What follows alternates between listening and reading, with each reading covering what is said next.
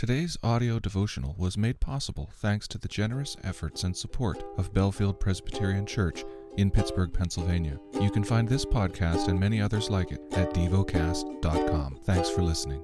Heidelberg Catechism. Question 123. What does the second petition mean? Your kingdom come means rule us by your word and spirit in such a way that more and more we submit to you. Preserve your church and make it grow. Destroy the devil's work. Destroy every force which revolts against you and every conspiracy against your holy word. Do this until your kingdom fully comes, when you will be all in all. The lesson is from the book of Phillippians. Philippians chapter 1. Paul and Timothy, servants of Christ Jesus, to all the saints in Christ Jesus who are at Philippi, with the overseers and deacons. Grace to you and peace from God our Father and the Lord Jesus Christ. I thank my God in all my remembrance of you, always in every prayer of mine for you all, making my prayer with joy, because of your partnership in the gospel from the first day until now. And I am sure of this, that he who began a good work in you will bring it to completion at the day of Jesus Christ.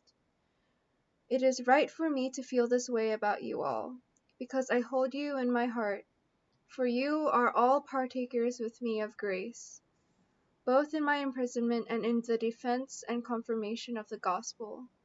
For God is my witness, how I yearn for you all with the affection of Christ Jesus. And it is my prayer that your love may abound more and more, with knowledge and all discernment, so that you may approve what is excellent, and so be pure and blameless for the day of Christ, filled with the fruit of righteousness that comes through Jesus Christ, to the glory and praise of God. I want you to know, brothers, that what has happened to me has really served to advance the gospel, so that it has become known throughout the whole imperial guard and to all the rest that my imprisonment is for Christ. And most of the brothers, having become confident in the Lord by my imprisonment, are much more bold to speak the word without fear. Some indeed preach Christ from envy and rivalry, but others from good will. The latter do it out of love, knowing that I am put here for the defense of the gospel. The former proclaim Christ out of selfish ambition, not sincerely, but thinking to afflict me in my imprisonment. What then? Only that in every way, whether in pretense or in truth, Christ is proclaimed, and in that I rejoice. Yes, and I will rejoice, for I know that through your prayers and the help of the Spirit of Jesus Christ, this will turn out for my deliverance. And it is my eager expectation and hope that I will not be at all ashamed, but that with full courage now as always, Christ will be honored in my body, whether by life or by death. For to me to live is Christ, and to die is gain. If I am to live in the flesh, that means fruitful labor for me. Yet which I shall choose I cannot tell. I am hard pressed between the two. My desire is to depart and be with Christ, for that is far better. But to remain in the flesh is more necessary on your account. Convinced of this, I know that I will remain and continue with you all, for your progress and joy in the faith, so that in me you may have ample cause to glory in Christ Jesus, because of my coming to you again. Only let your manner of life be worthy of the gospel of Christ, so that whether I come and see you or am absent, I may hear of you that you are standing firm in one spirit, with one mind striving side by side for the faith of the gospel, and not frightened in anything by your opponents. This is a clear sign to them of their destruction, but of your salvation, and that from God.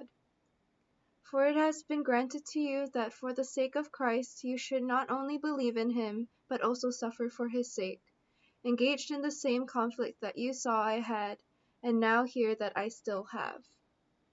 Philippians chapter 2. So if there is any encouragement in Christ, any comfort from love, any participation in the Spirit, any affection and sympathy, complete my joy by being of the same mind, having the same love, being in full accord and of one mind.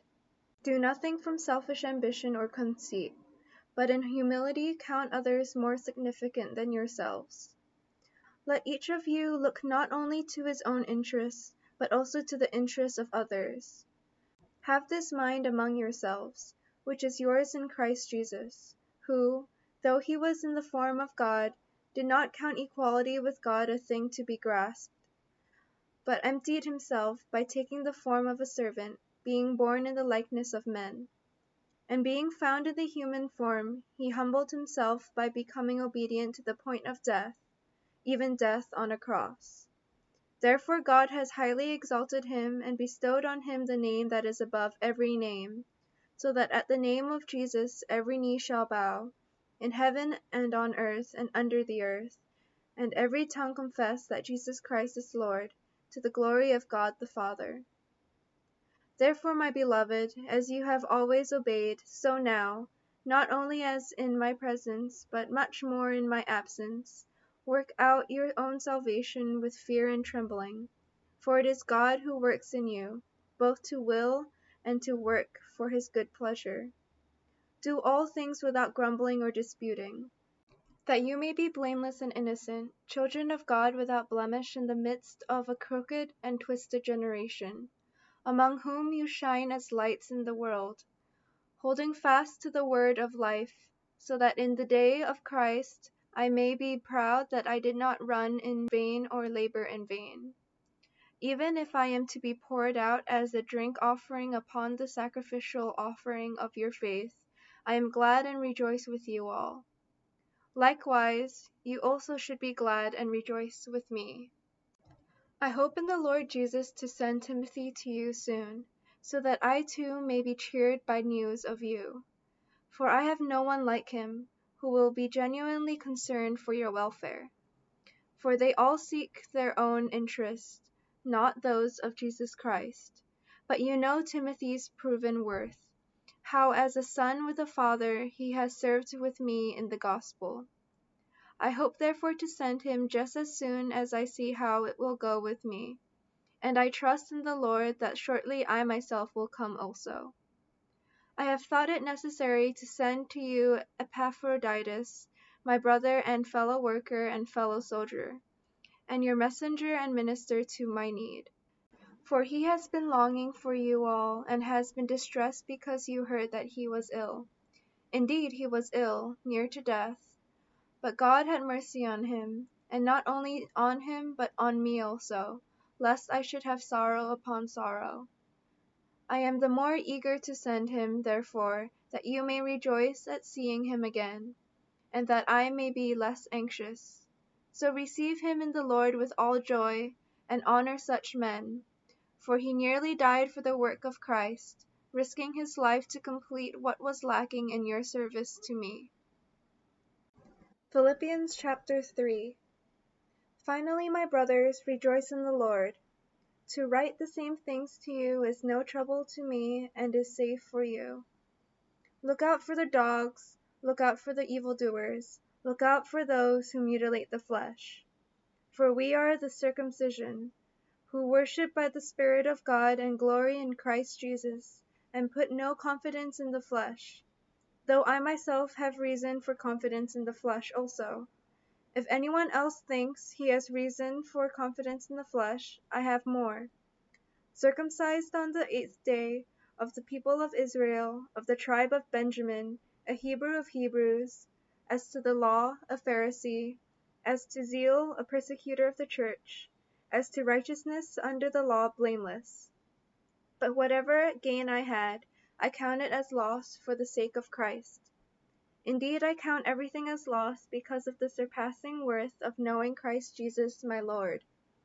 For his sake I have suffered the loss of all things, and count them as rubbish, in order that I may gain Christ and be found in him, not having a righteousness of my own that comes from the law, but that which comes through faith in Christ, the righteousness from God that depends on faith, that I may know him and the power of his resurrection, and may share his sufferings, becoming like him in death, that by any means possible I may attain the resurrection from the dead.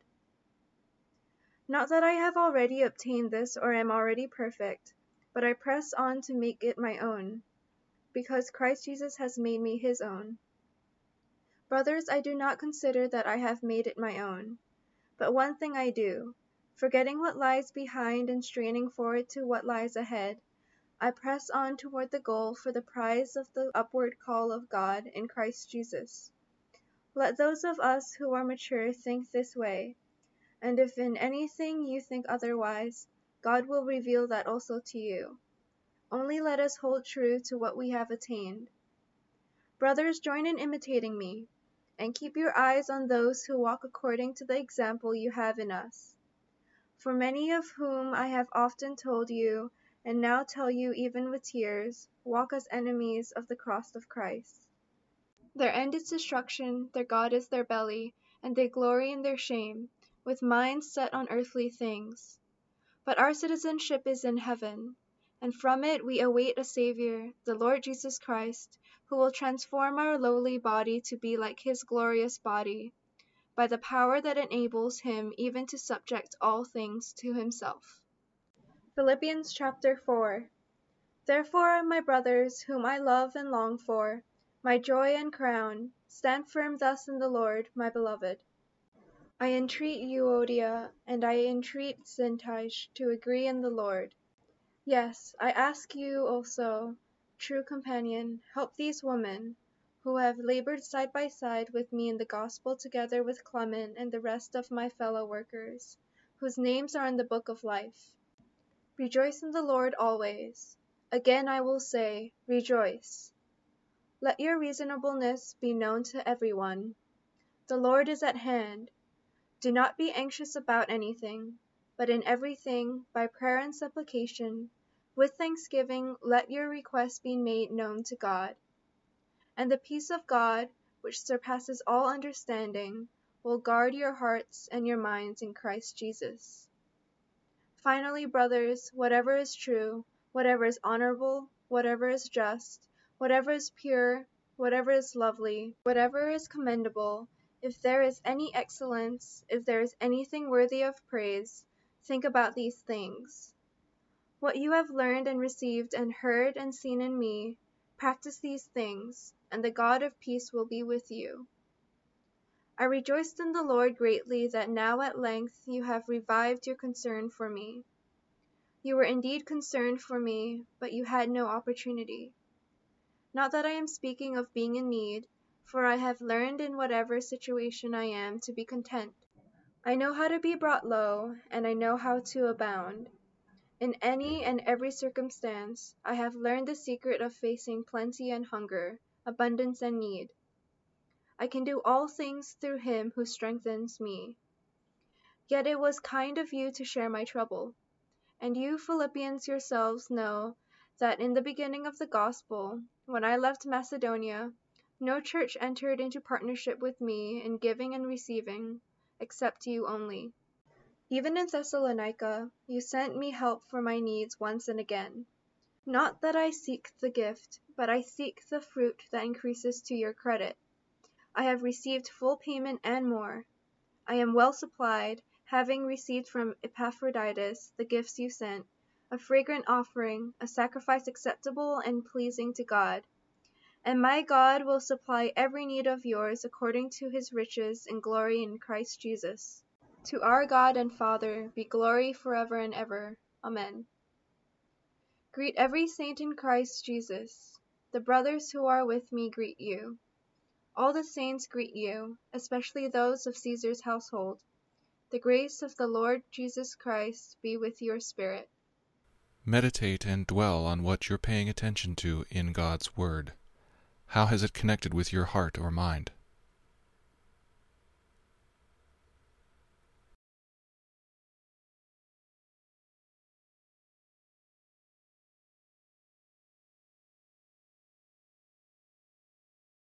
Pray to God freely about what has moved you today. Turn your thoughts to Him and enjoy His presence. We offer the following as prayer topic suggestions. For Colombia, for Bible translators. Thank you for listening to Devocast.